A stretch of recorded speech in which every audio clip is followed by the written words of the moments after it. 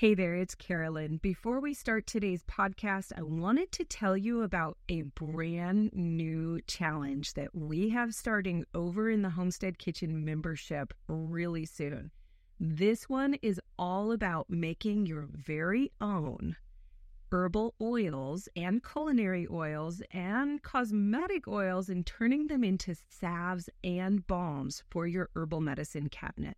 If you're interested in joining me for the Herbal Oils and Salves Challenge, then go to homesteadingfamily.com/podcast-herbal oils.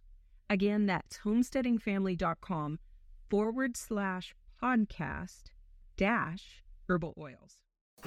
Hey, this is Carolyn with Homesteading Family, and here is a podcast short.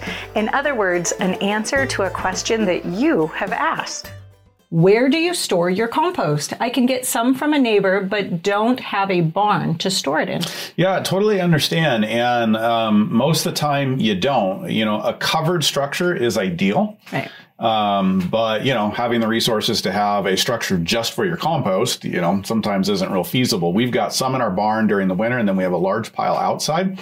And so you can keep it outside and keep it covered as much as you can, especially during the rainy season. You do need to uncover it because you need to let the off gassing and everything out. So, but you know, when it's kind of dormant in the winter, if you live in that environment, it's fine to cover it so that the nutrients don't get leached out, especially from the rains. Did you say how you cover it?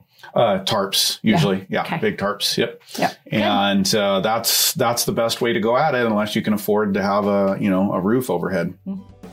And there you have it. I hope this answer is one you are looking for. We'll be sharing more of these in the future and hope you find them helpful and inspiring on your homesteading journey.